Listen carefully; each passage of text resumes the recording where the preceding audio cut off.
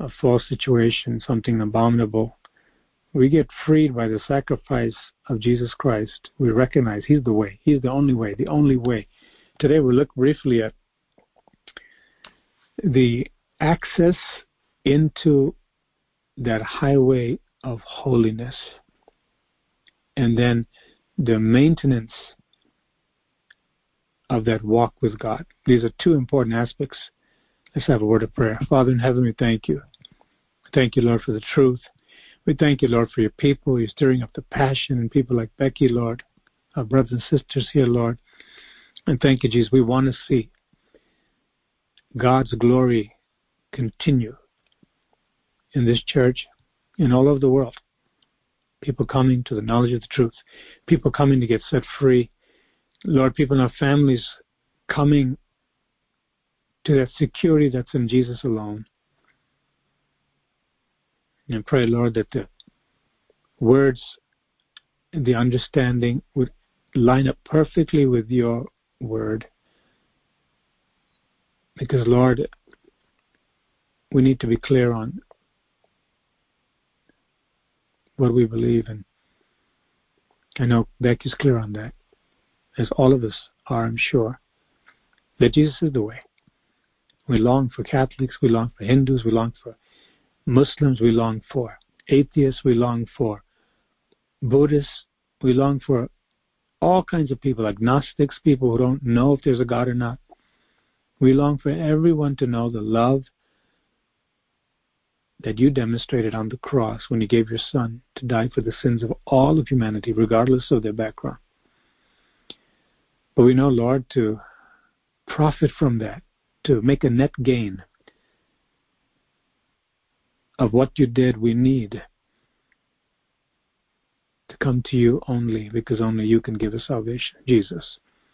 We can never bring our works, we can never bring anything, Lord, especially any other substitutes or helpers to you, because nobody paid the price.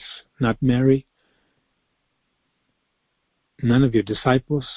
You paid the price, because only you can give your sinless blood, perfect blood, as a perfect sacrifice to wash us clean. So we pray, Lord, as I didn't hear all the prayer that Becky prayed, but I believe Prashana Archana, I'm not sure, someone is going to speak to someone in the school. I'm assuming it's them. Lord, you are the only way.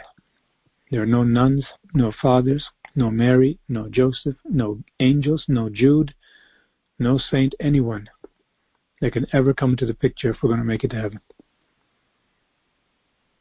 And thank you, Lord, for giving us the truth. I pray that as we continue to read your holy word in Leviticus, that you would help us to examine ourselves as we will read today about leprosy, this contagious, dreaded sin. People feared it,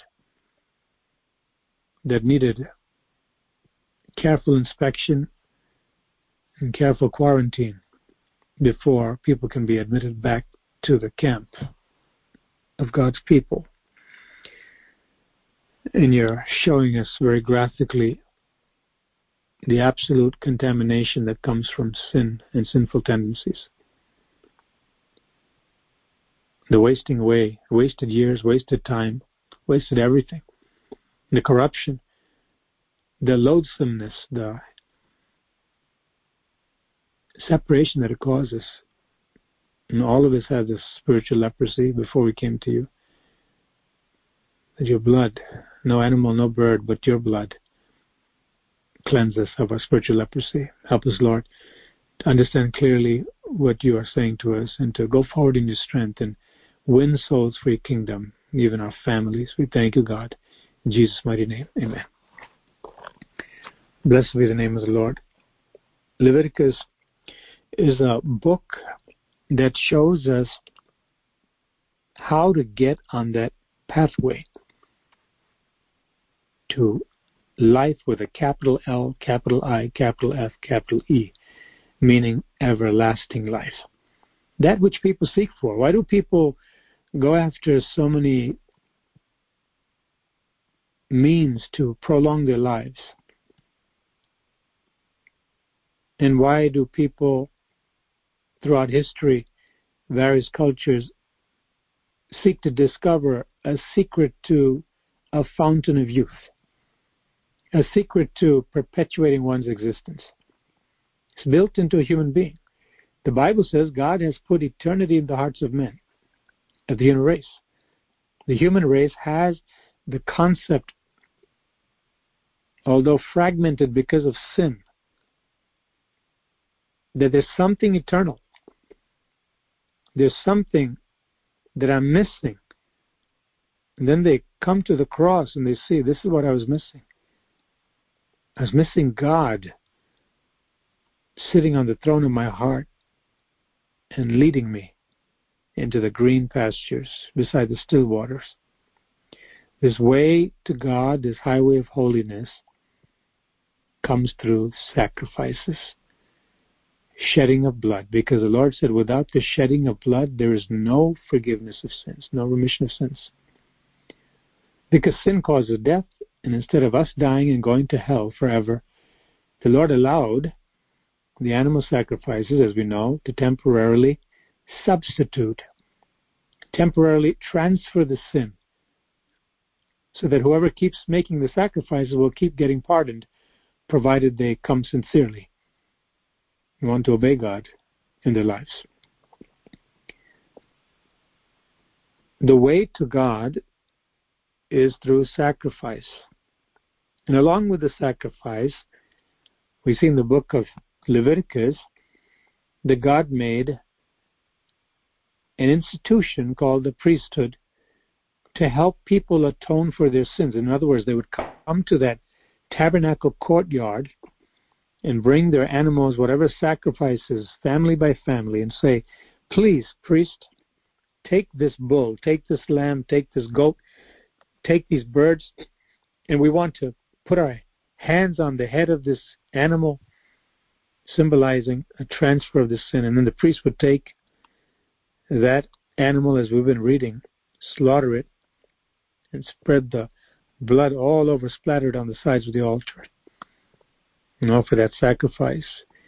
And for that moment, for that period before the next sacrifice would come, that family would be, or the people would bring it and their families, they would be released from that penalty and guilt of sin. They had to come back and do it again and again and again for the whole lifetime. Meaning, as we read in the book of Hebrews in the New Testament, it could never take it away permanently. But it was all pointing to the Lord Jesus Christ. So the way to God is through sacrifice, shedding of blood, and then through the priesthood, there had to be an intermediary or mediator, somebody to take us to God, to take the animals and do it the God way, or the way God wants, to present it to God, just as God said, in order to take the sin away temporarily. And they also had, on top of that, purification laws, how to keep oneself ceremonially clean. They had to also have the observance of what the Jews call Yom Kippur, Day of Atonement, one day out of the whole year, where the high priest would go in, especially on behalf of the nation, into the Holy of Holies, offer the blood. They had all these regulations. For what? To get into the way, to get on the highway of holiness. But then the second part of Leviticus, or the second aspect, teaches how to walk in that holiness and maintain the purity, and therefore those laws again would keep them apprised of how to keep themselves acceptable to God. They've been freely pardoned with the shedding of blood, but now they have to walk in a way of holiness. These two concepts carry on very beautifully, very powerfully in the New Testament, because Jesus is not only the one who sacrificed himself as a sweet aroma to God, gave himself as an offering, but he's also the high priest. He is the only high priest, and priest for that matter, who could take not the blood of animals, but his own blood and present it to the Father. How does that happen? How could a sacrifice bring its own blood or his own blood? Because he rose from the dead. He had flesh and bone, but his blood was shed. In his resurrected body, he rose from the dead, but the blood was poured out for us. And because he was alive again, rose from the grave on the third day, in the resurrection after he gave his life on the cross, he presented his blood as the final, ultimate atonement for our sins. The high priest presented his own blood on our behalf. And then what about the purification laws? To enter into the path through the sacrifice, through the high priest, offering the blood, and then how to please God and then maintain it. We have all of the commandments in the New Testament, all of the moral law carried over from the Old Testament, but then many, many laws given by the Spirit of God for believers, amplified, taking us to the very heart of God's original law. In other words, what real holiness means. How to be above the corruption that is in the world through, as the Apostle Peter puts it, by the Holy Spirit, through lust. Desires. Isn't that the problem?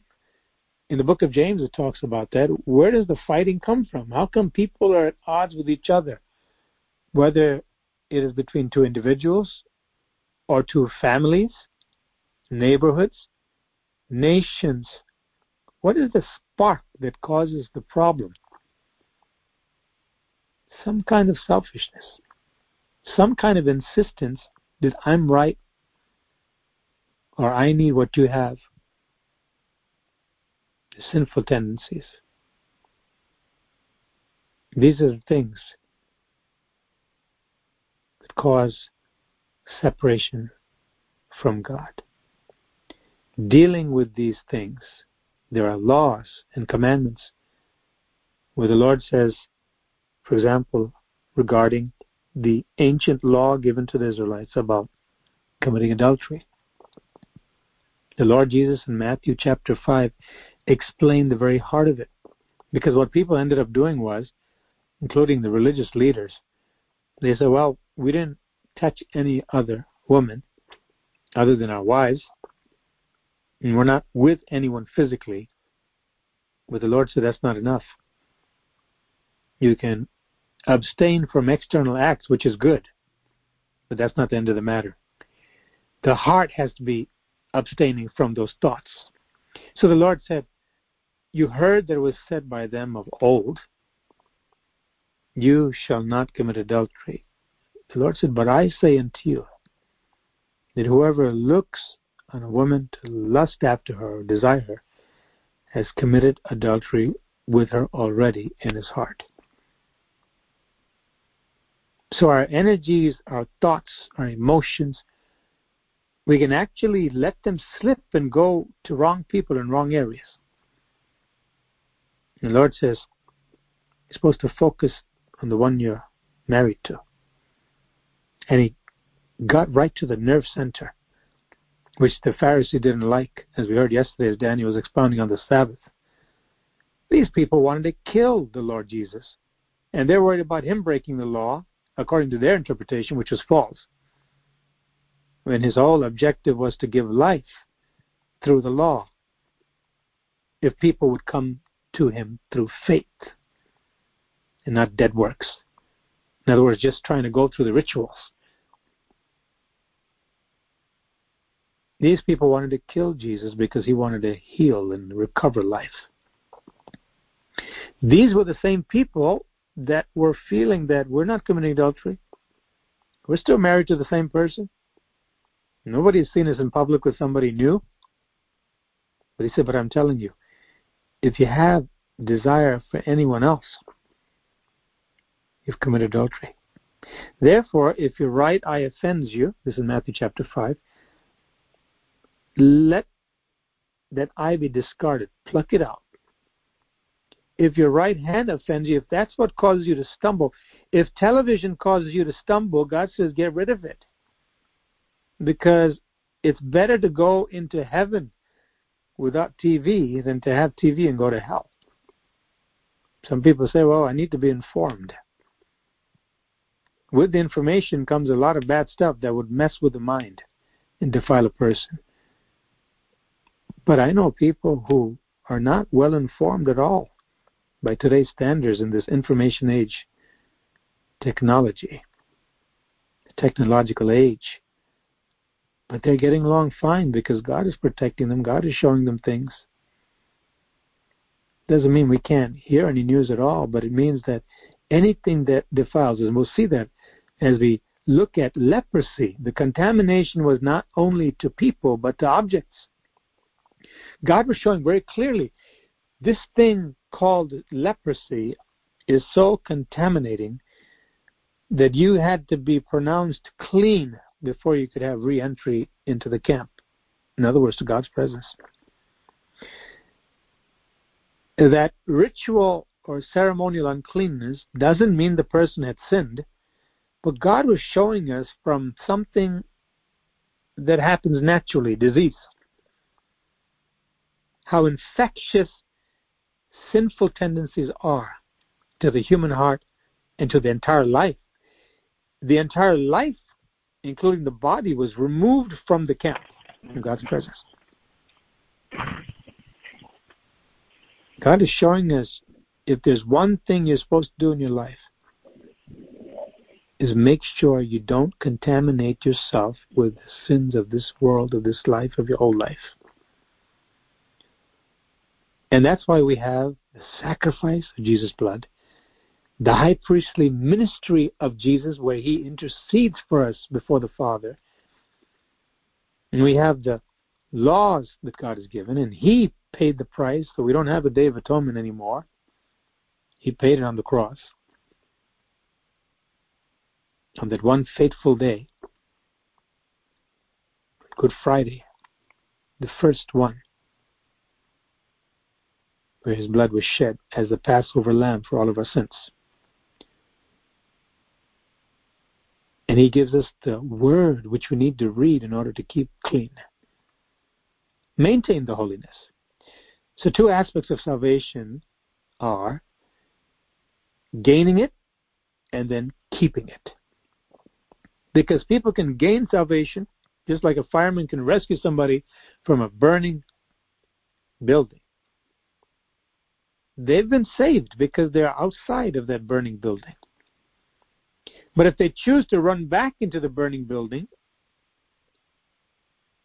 they're putting themselves at risk of losing that salvation that just came through the fireman. They can lose it. Similarly, the Bible teaches very clearly that salvation is conditional. It's conditional upon our obedience. Without obedience, a person who's been rescued from going to hell by the grace of God can go back and do the same things and end up dead in their sin. According to the Epistle of Peter, it'd be like a dog returning to the vomit. It's better for them, the Bible says, to never have known salvation or the way of righteousness than having gained it, known it, go back to the wallowing in the mire like the pig. God is concerned about his people Israel. And about a year after they came out from Egypt, after they saw the great miracles, and they camped at Mount Sinai, after receiving the law that we read about in Exodus, God adds more things to show them how to present the sacrifices, how to worship him, how to live with him with great joy and advancement, one level of glory to another, one level of faith to another, one level of strength to another.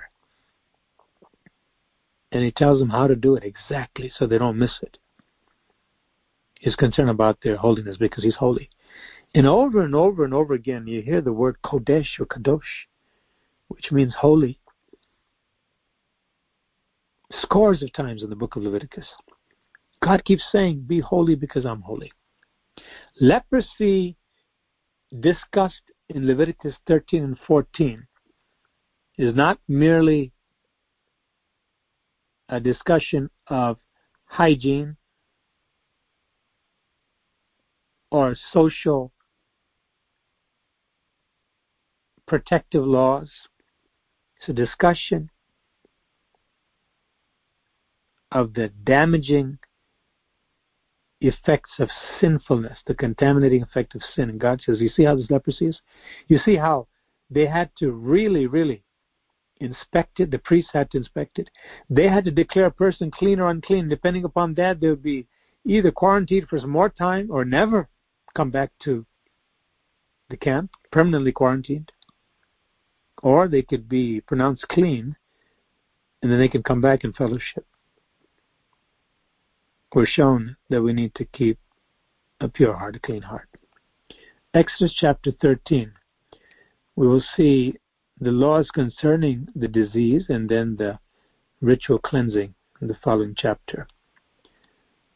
Someone please read these two chapters, which have the same topic. Therefore, we'll go through both of them. And then what we'll do is the following chapter after 14, we'll read 13 and 14 today. 15 has to do with bodily discharges, and these things can be read on your own. We will not read them together. They're very straightforward about men and women, their impurity. So you can read chapter 15 on your own. We'll read 13 and 14 today, and then we'll go to 16, the Day of Atonement, God willing, next time. Today, chapters 13 and 14 of Leviticus, with the background provided. Someone please read from verse 1,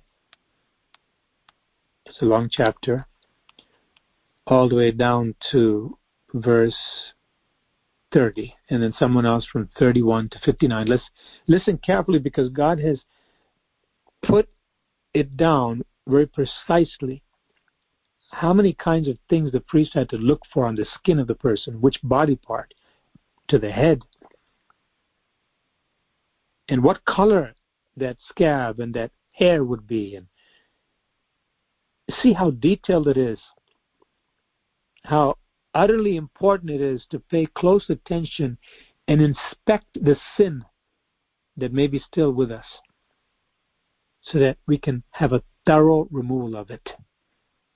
Hallelujah. Someone please read, and then someone else follow up from 31 to 59. Leviticus chapter 13.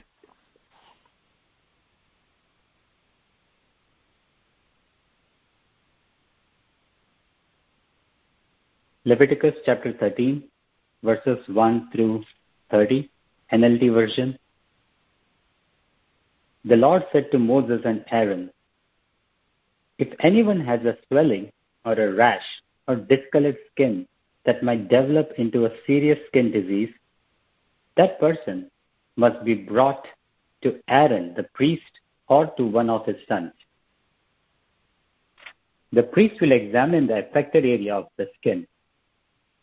If the hair in the affected area has turned white and the problem appears to be more than skin deep, it is a serious skin disease, and the priest who examines it must pronounce the person ceremonially unclean. But if the affected area of the skin is only a white discoloration and does not appear to be more than skin deep, and if the hair on the spot has not turned white, the priest will quarantine the person for 7 days.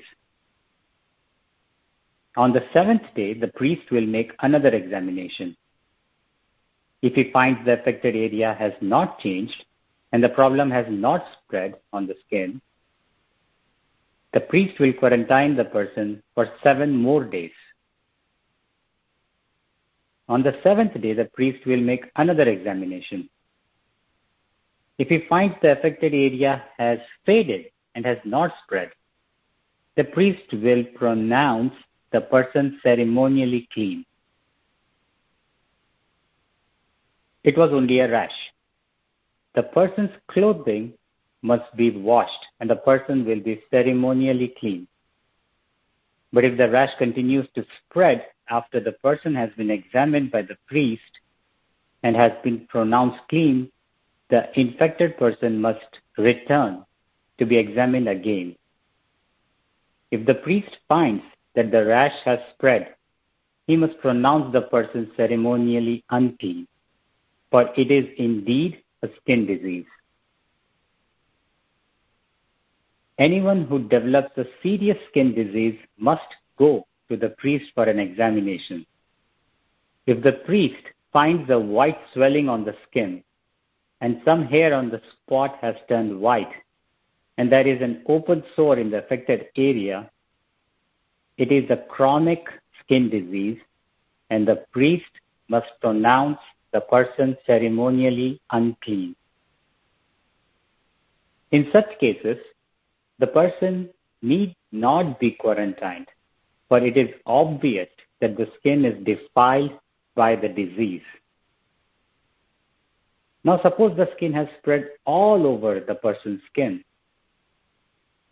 Now suppose the disease has spread all over the person's skin, covering the body from head to foot.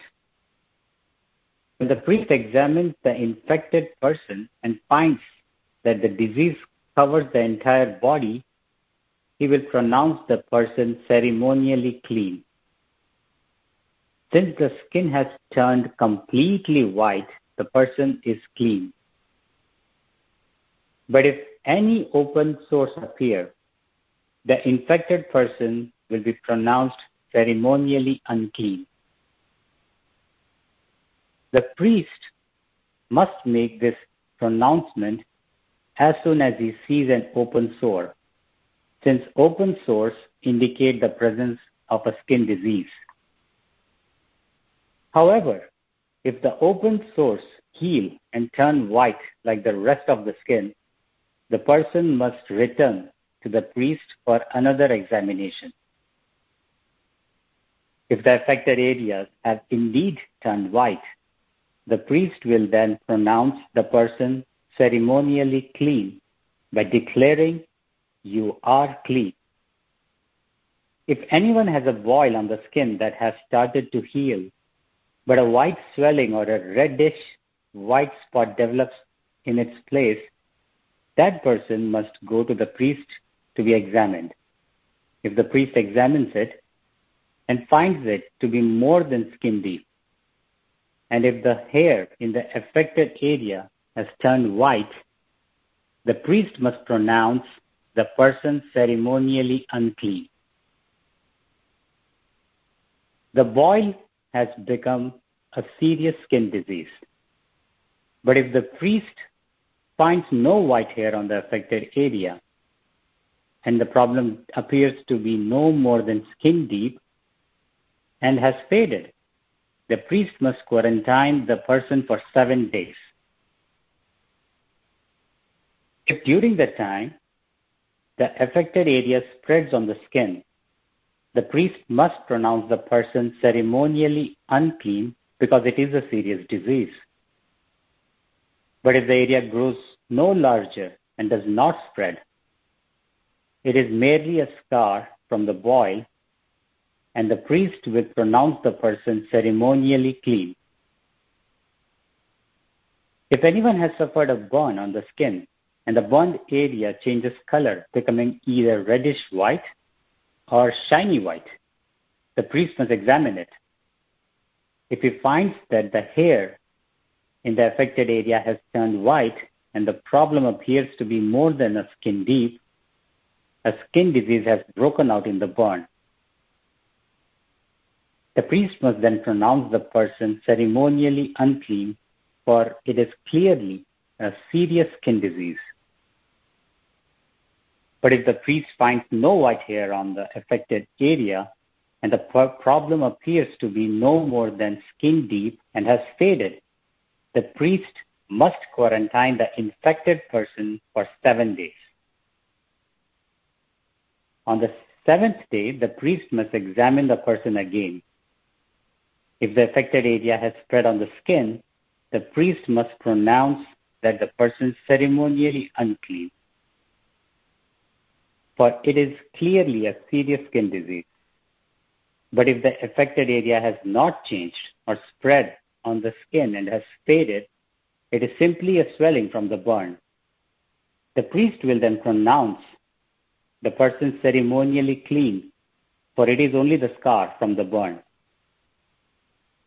If anyone, either a man or a woman, has a sore on the head or chin, the priest must examine it.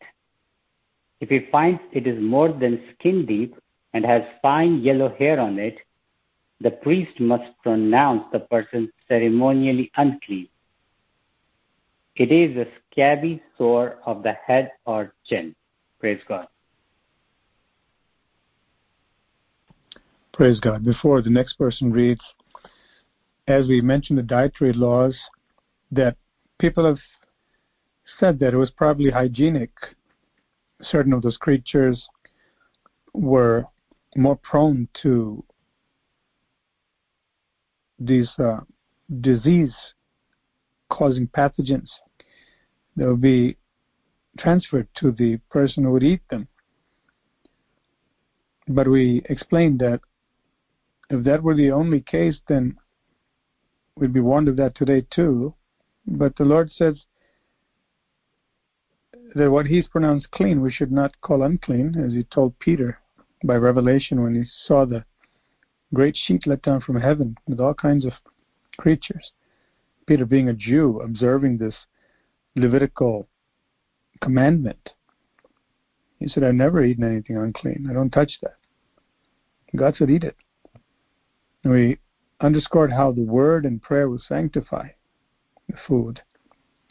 We also mentioned how, even with the technology we have today, not everybody has access to that. And that's not the reason why God gave those dietary laws primarily.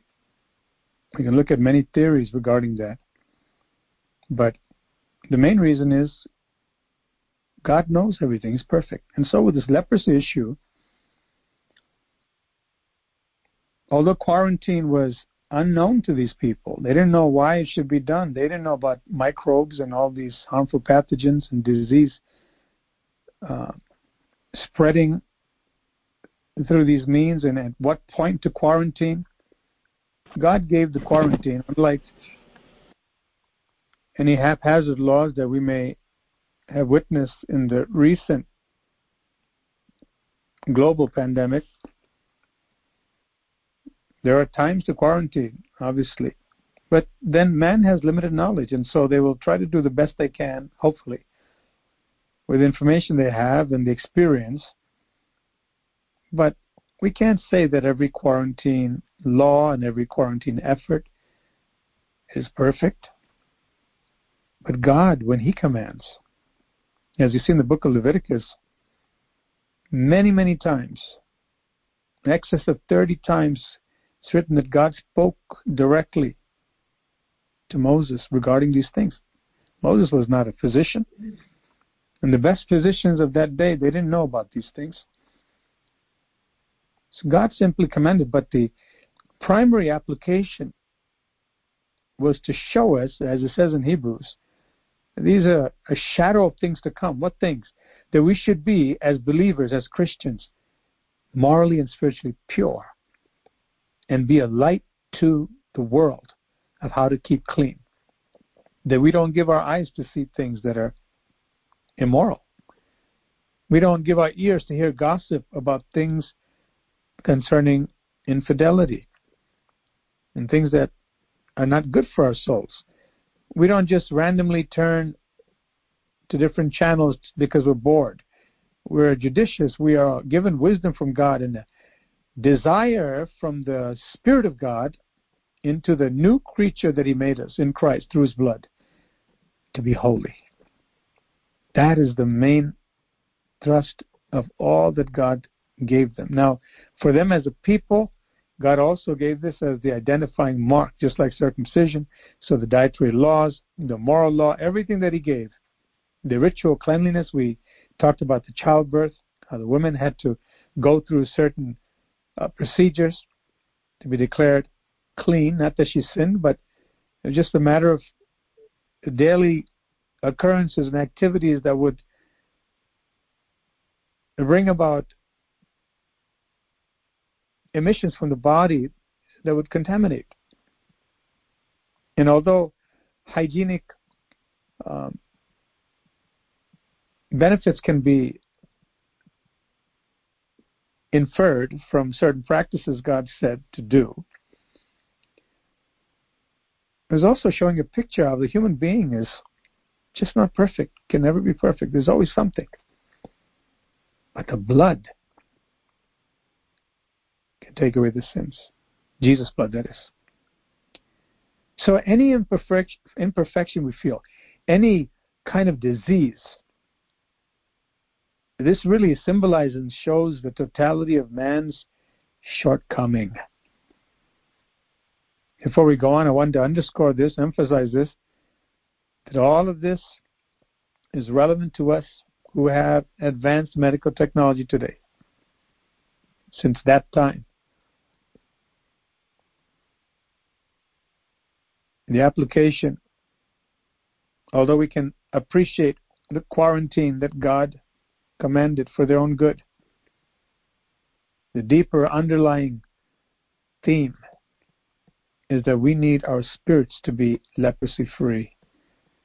We should not be contaminated with the moral filth, the spiritual idolatry of the day and age in which we live, the society.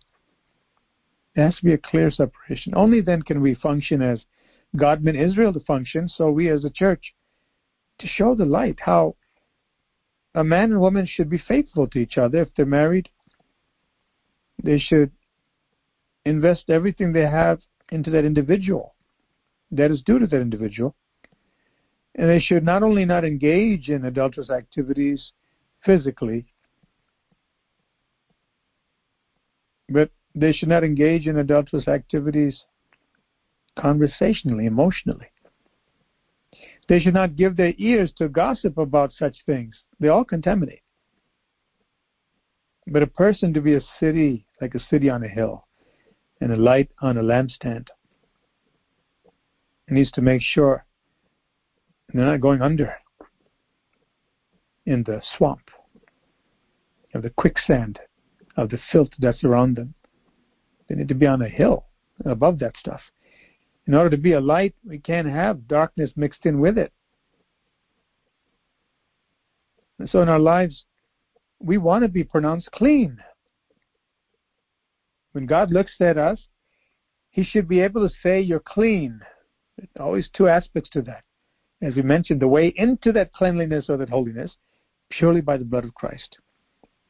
No one, even the best character on earth, can ever come to God and say, I'm clean, perfectly clean. I'm entitled to come into heaven because I'm clean all by myself.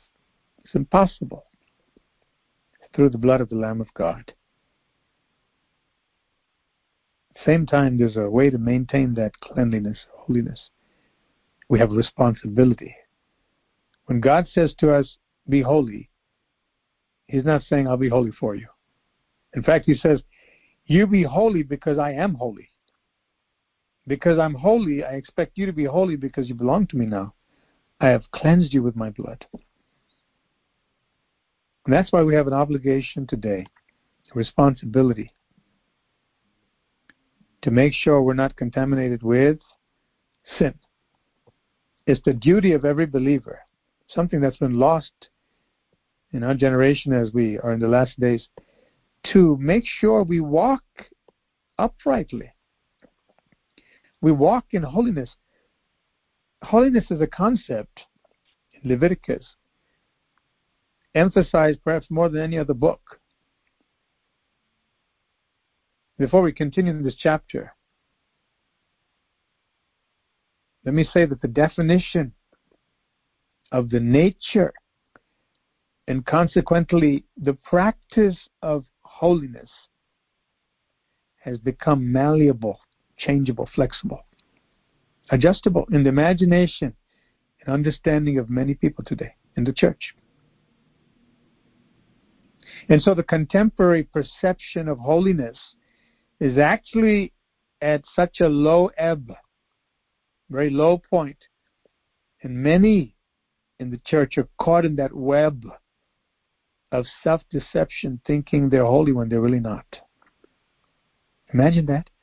A person who is leprous, everybody can see it except themselves. They're in delusion. And they may say something like, well, I did examine myself, and I don't see any recessed a bump on me. I don't see any hair turning a certain color. As far as I can see, I'm fine. But the priest, who was an ad hoc doctor of sorts at that time, as needed, he functioned as a physician under God's direction, could see clearly, you're not clean. You need to be quarantined. We need to check you again after 7 days. It's like a patient today going to the doctor and telling the doctor about the medical practice of diagnosing and treating. But many people are self-made physicians today when it comes to their moral and spiritual fitness and health. It's a trend of our adulterous generation. Don't judge me, I don't judge you. I don't see what you're doing wrong, and you don't see what I'm doing wrong. We're all happy together. We can see it doesn't make any sense, because people can be doing all kinds of things and killing themselves. That's how society goes down. But God has come and shown us that He can inspect us, and He knows all things. When He says that we're clean, it's actually so. How do you get that? Through His blood and obedience. There's no other way. Trust in what He did and obey. Let's continue to read. Someone please pick up with verse 31 of Leviticus 13 to the end of the chapter.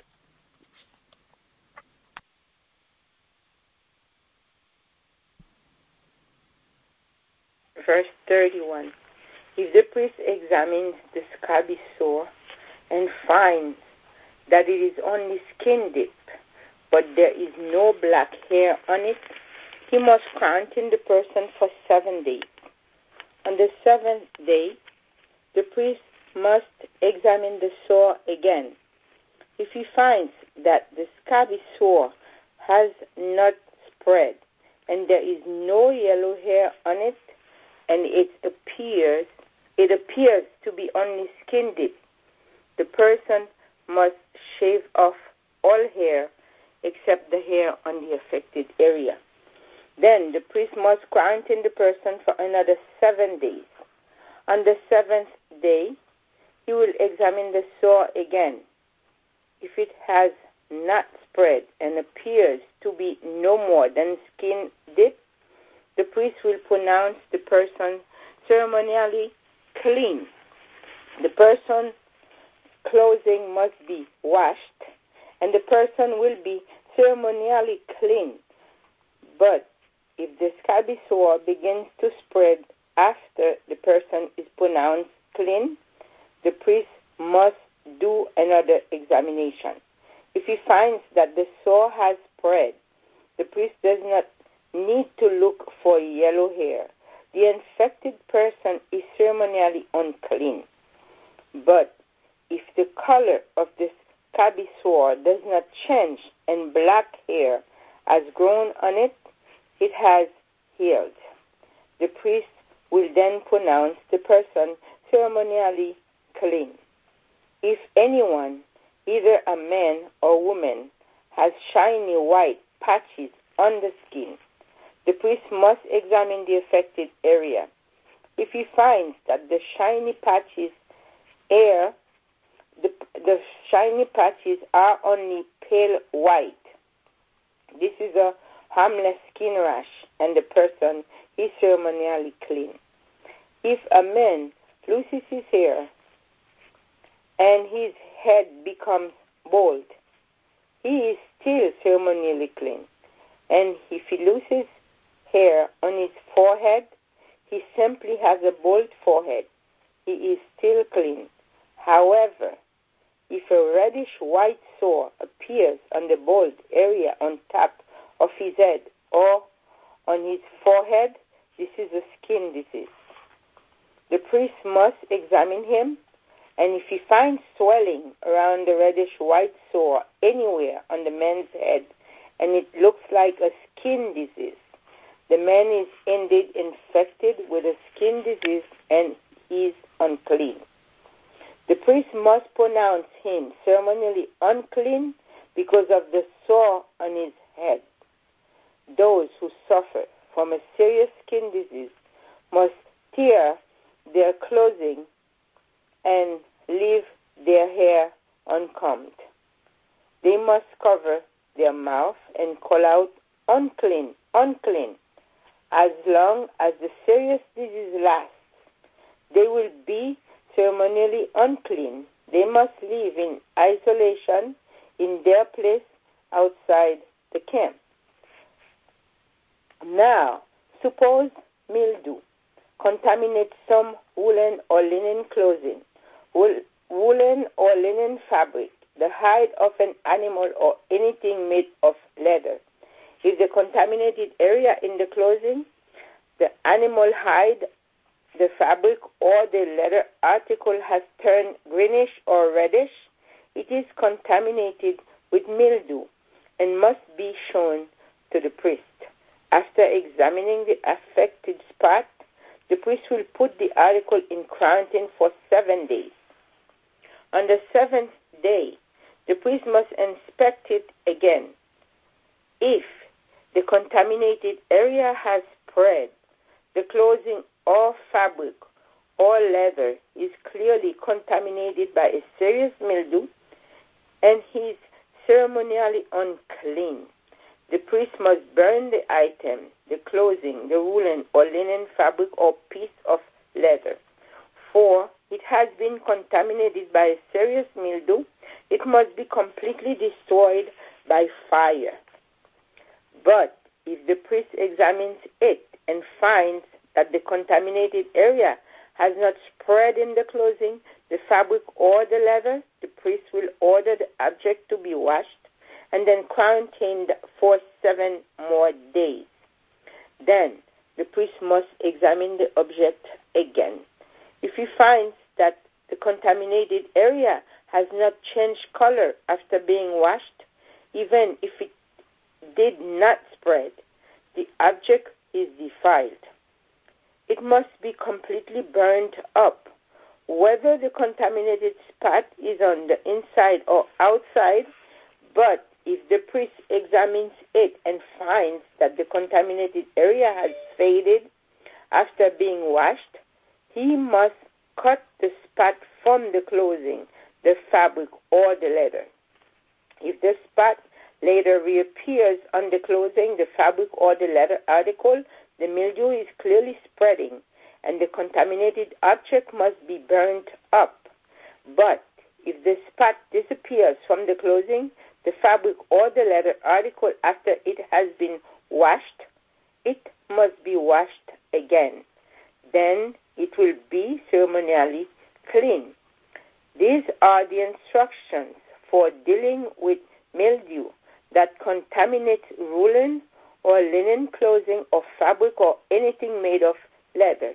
This is how the priest will determine whether these items are ceremonially clean or unclean. Amen. Amen. That word for mildew, that they would like to say something that carries the contamination, the disease, some kind of fungus. The actual word is the same as leprosy. So certain translations will translate it, if the leprous plague is on the object, the clothing or whatever article. It's really the same word, sara'at, is the word for leprosy, and it's exactly the same word in the Hebrew. The translators have rendered it different to show that it's some kind of contaminating agent. And so they say mildew, or they may say fungus. In other words, the leprosy of the person has gotten onto the object. Very detailed instructions about the various scabs, sores, the various parts of the body that may be affected. And not only person to person protection, warranting quarantine, but also the objects or articles contaminated. As it was being read, immediately the Lord showed me this is a picture of two things. It's a picture of an individual. It is also a picture of the church. It's a picture of something that appears hopeless because it's a plague. But it's a picture also of God's provision to be restored. A person can have sin in their lives and be painted with sin, as it were, totally, very blatant sin, and yet be totally cleansed if they follow the way of the Lord. As we mentioned with the leprosy, who would know at that time? Who would know? Not even Moses. Why would God say, if it appeared this way, do this. If it appears this way, do this. I mean, they know that it's because God is perfect. And He'd only tell us good things, things that are good for us to do. But the actual reasons for how to understand the differences of the protocol based upon how it appears on the skin, this leprosy, they didn't know. They had to follow it.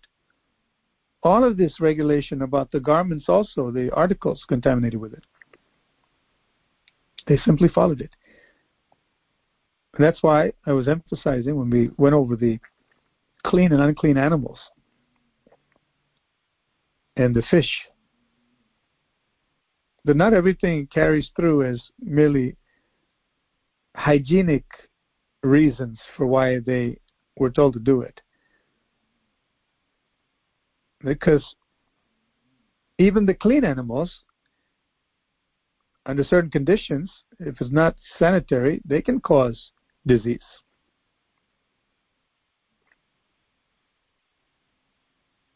And furthermore, ceremonial uncleanness, such as the food being eaten that is declared unclean, causing the person who ingests it or eats it becoming unclean, doesn't merely have to do with hygiene, because we see ritual impurity in the natural processes of life, such as after childbirth, and certain things that may have a hygienic ring to it as far as the reason, but we see that not everything is clearly categorizable as merely because of hygiene. God said certain things. He's perfect. He was establishing something. He was showing them, this is how you stay clean, and it was a picture, a foreshadow, something even deeper later on. But with these laws, these various laws, they were simply given it by revelation, and they did it. And as long as they followed it, they were fine. And these were for a season. But the church, as we look at this chapter with the spiritual understanding for us as New Testament believers, Christians, born-again people, when sin comes into a person's life, an individual, it begins to spread, to take over the entire life. There's no way a sin of an individual will ever be isolated to one part of that individual. Never. Sin is contagious. First of all, to the individual, by the individual. If it starts in one part, it's bound to spread. That's the law of sin. Until it's stopped. At that point, there needs to be an inspection with the help of God's Spirit to see whether that part of the life needs to be discarded altogether.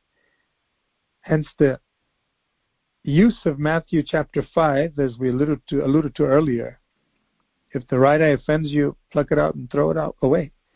In other words, whatever it is that caused sin and was carrying sin in our lives, in certain instances, that whole thing must be disposed of. And God will lead people differently in this also individually. For example, for one person, they may have a television in their house, such as we do, and perhaps for the last 2 decades, more than 2 decades, never had reception, never attached the antenna or whatever it was to get the incoming signal. And of course, we have our phones. We can look at anything on our phones these days, but we choose not to. We don't want things coming in that can carry toxic things to our spiritual standing with God. We don't want to be contaminated, neither contaminate the children. Where there's a will, there's always a way. If we want to be informed, we want to be safe, God will make a way where we don't get contaminated. There's a way to listen to the news, if need be, with great discretion and caution, so that we don't get contaminated. The moment we know something's coming that may not be good, we turn it off. But as far as the television as an example, we didn't get rid of that medium altogether, but we have it as a monitor. And we play what we want, spiritual things and things good for the family. But we don't allow a signal to come in with all kinds of offerings that are not healthy and have to look through those things visually to make a decision. That's foolishness, because you get contaminated in the process. Similar to a person who says, I'll just watch the news. I need to watch the news. And in the process, they hear all kinds of stories about Hollywood and this and that. Get contaminated with that. That's not anything pertaining to the kingdom of God. It always has evil with it. One person may say, well, God spoke to me and I don't even want the monitor in my house. It's possible. For them, it could be correct. For another, like in our case, we keep it as a monitor. We play what we want. We don't have the TV reception whatsoever.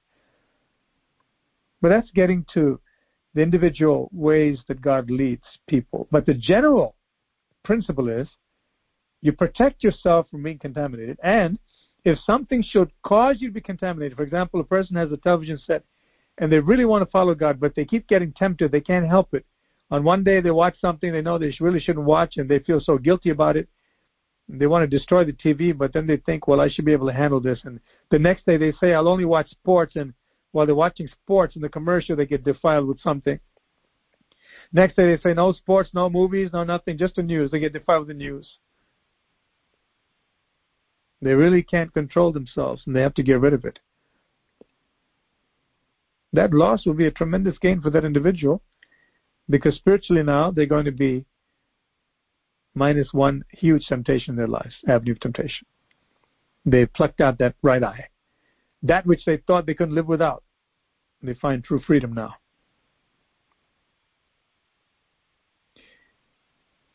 In some cases, the polluted part must be gotten rid of. God will lead the individual, but God is showing us clearly that we need to know by the examination of the great physician, not by our own self-diagnosis, because as the Bible says in the book of Proverbs, every man is right in his own eyes. Isn't that right? Who would ever say, I'm wrong, I'm no good, I made a foolish decision? Most people would not, at least not readily. That's human nature, pride. I want to think good about myself, but I want to catch somebody else. I want to disregard the log that's in my eye, huge log, and go pick on the speck on somebody in somebody else's eye. I like to tell people they're wrong, but I don't want anybody to tell me I'm wrong. That's human nature. Fallen human nature, not the way God created us. But when we let God examine us, He'll tell us exactly how we are. That'll cause us to break down and say, Lord, please help me. Humility. And then God will show us exactly how to get clean. First of all, by receiving the blood of Jesus as the only antidote for our disease, leprous disease called sin, to wash our hearts, give us a new heart, brand new heart. And then as we walk with the Lord, He will show us how to keep clean, not just ceremonially, but actually clean in our hearts and our minds. God will help us to know how to be clean. God will help us to observe His commandments. He will help us to know why certain things are not right. He will give us the discernment. He will show us.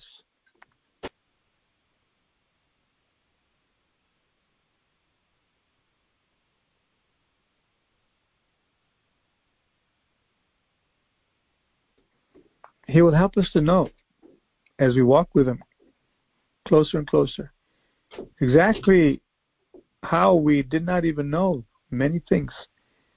And it shows that this has to go because it is a carrier of the leprosy in your home. This particular thing may seem right for other people, but for you, it's a cause of leprosy. It's contaminating you. Similar to the church, God will show when the purging happens, who can be reformed and who cannot. Who can be brought to genuine sorrow, godly sorrow, genuine humility and brokenness, where they say, I'm wrong, I've been used by the devil to bring problems to myself and to the body of Christ. Because I brought sin with me to the church and I didn't feel anything about it. But now I see. I've been isolated and I understand that I'm unclean. I need to come back. I need the great physician to pronounce me clean. That only happens when we repent. But on other occasions, God will say, this part is hopeless. It has decided to retain the leprosy. When it comes to a human being, a person can choose to have the power of will, volition. No matter how much they hear about God and the scriptures, I still want to watch these filthy things. I don't care who says what. I think I'm a good person. Have you ever heard people like that? Perhaps we said that ourselves. I'm a good person. Who are you talking about? A sinner. I'm a wonderful housewife, a wonderful mother, and I make sure I save my money, collect all the coupons, and I clean my house, and I watch the soap operas, or I watch this or that, or this or that song. I'm a faithful person, but they're contaminated. They're engaging in things that are opposed to a holy God because they're damaging to the person. And so there's an inward deterioration that a person can't even perceive because their eyes haven't been opened. But the physician comes and says, you've got a scab, you thought, but it's actually a leprous plague. Before long, it'll kill you and everything you thought you could maintain. God comes and diagnoses us accurately. With that awareness, we say, Lord, I understand now certain things that I thought were okay because you're holy and you've shown me they're not for me. We begin to do what? Part with that. Whether the individual or the church, we need to have the accurate definition and concept of the nature of true holiness. Only then can we ever determine whether we're holy or not, walking right or not. Many people today would just run far away from this kind of preaching. But they love to hear about prophecy and miracles and unity and fellowship and doing great things out there in society and helping the community. But as far as personal holiness before God, it's either not in the picture at all or they have a skewed picture. Now, this is a very real danger for us. It's not simply a commentary on the status quo of the church. I have to look at myself and you have to look at yourself and say, am I walking in holiness before God? Would I stand up to his inspection?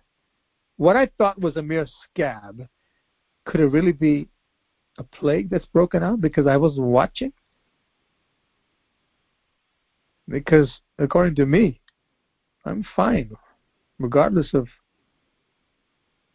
what I'm involved in. May the Lord help us. May the Lord help us to take this to heart, that we need God to show us and inspect us,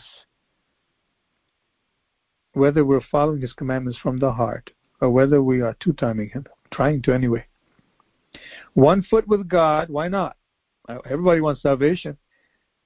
If God could give me a free ride to heaven, if I can escape the burning hell, I'm all for it. Take me, Lord, now. But I also want to take Egypt and the world with me. I do love my soap operas, and I do love my rock and roll, and I do love my vulgar talk shows, and I do love the lewd fashion of the day, and I do love to look at the stars in this movie and that movie. That's the plague. God will show us whether we can be quarantined to allow for repentance to come back, or whether we've decided, I really don't want the way of holiness. I like to stick with this. Everything that makes me feel good, even though it's poison. And tomorrow's another day. We'll see. We'll cross that bridge when we get to it. What's that bridge? Death. And I'll say my prayers and I get my rituals done by my priest. And I think I can make it.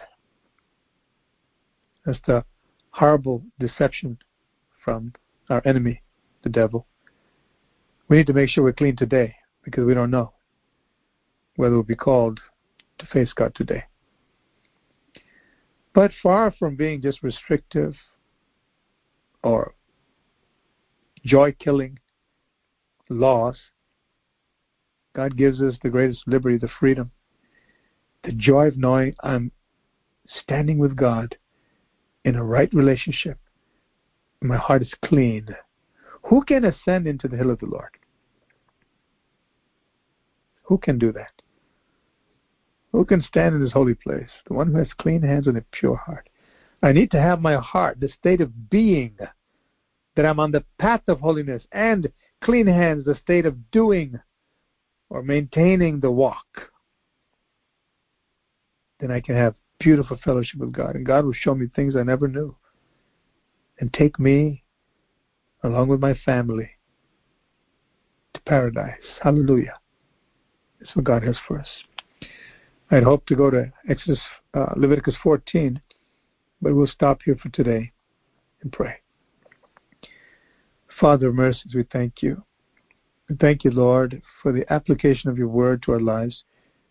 Lord, I pray that we encourage each other to be holy, because you commanded us to be holy.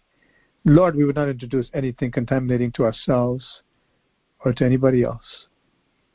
We would know the difference, as you've given the laws clearly to the Israelites. So you give us the laws clearly, discerning between the flesh and the spirit, holiness and uncleanness in this world. Lord, the heart motives and so many things, that we can have true purity of our conscience. Lord, even if we've been quarantined for a while from you because of sin, we can fall down at your feet crying for mercy, and you will draw us back, wash us clean when we turn our back on that which defiled us in the first place. Thank you, Lord. Thank you, Lord. Thank you, Lord. I pray that you bless this day for every brother, every sister. May your healing come to the souls and minds. Lord, may we be taken closer to you to understand your definition of the true nature of holiness from your word, which cannot lie. That we'll be clean in your sight, and we'll be ready to do the good works you created us to do in Christ Jesus. Hallelujah. We thank you, Father. Bless your people. In Jesus' mighty name, amen.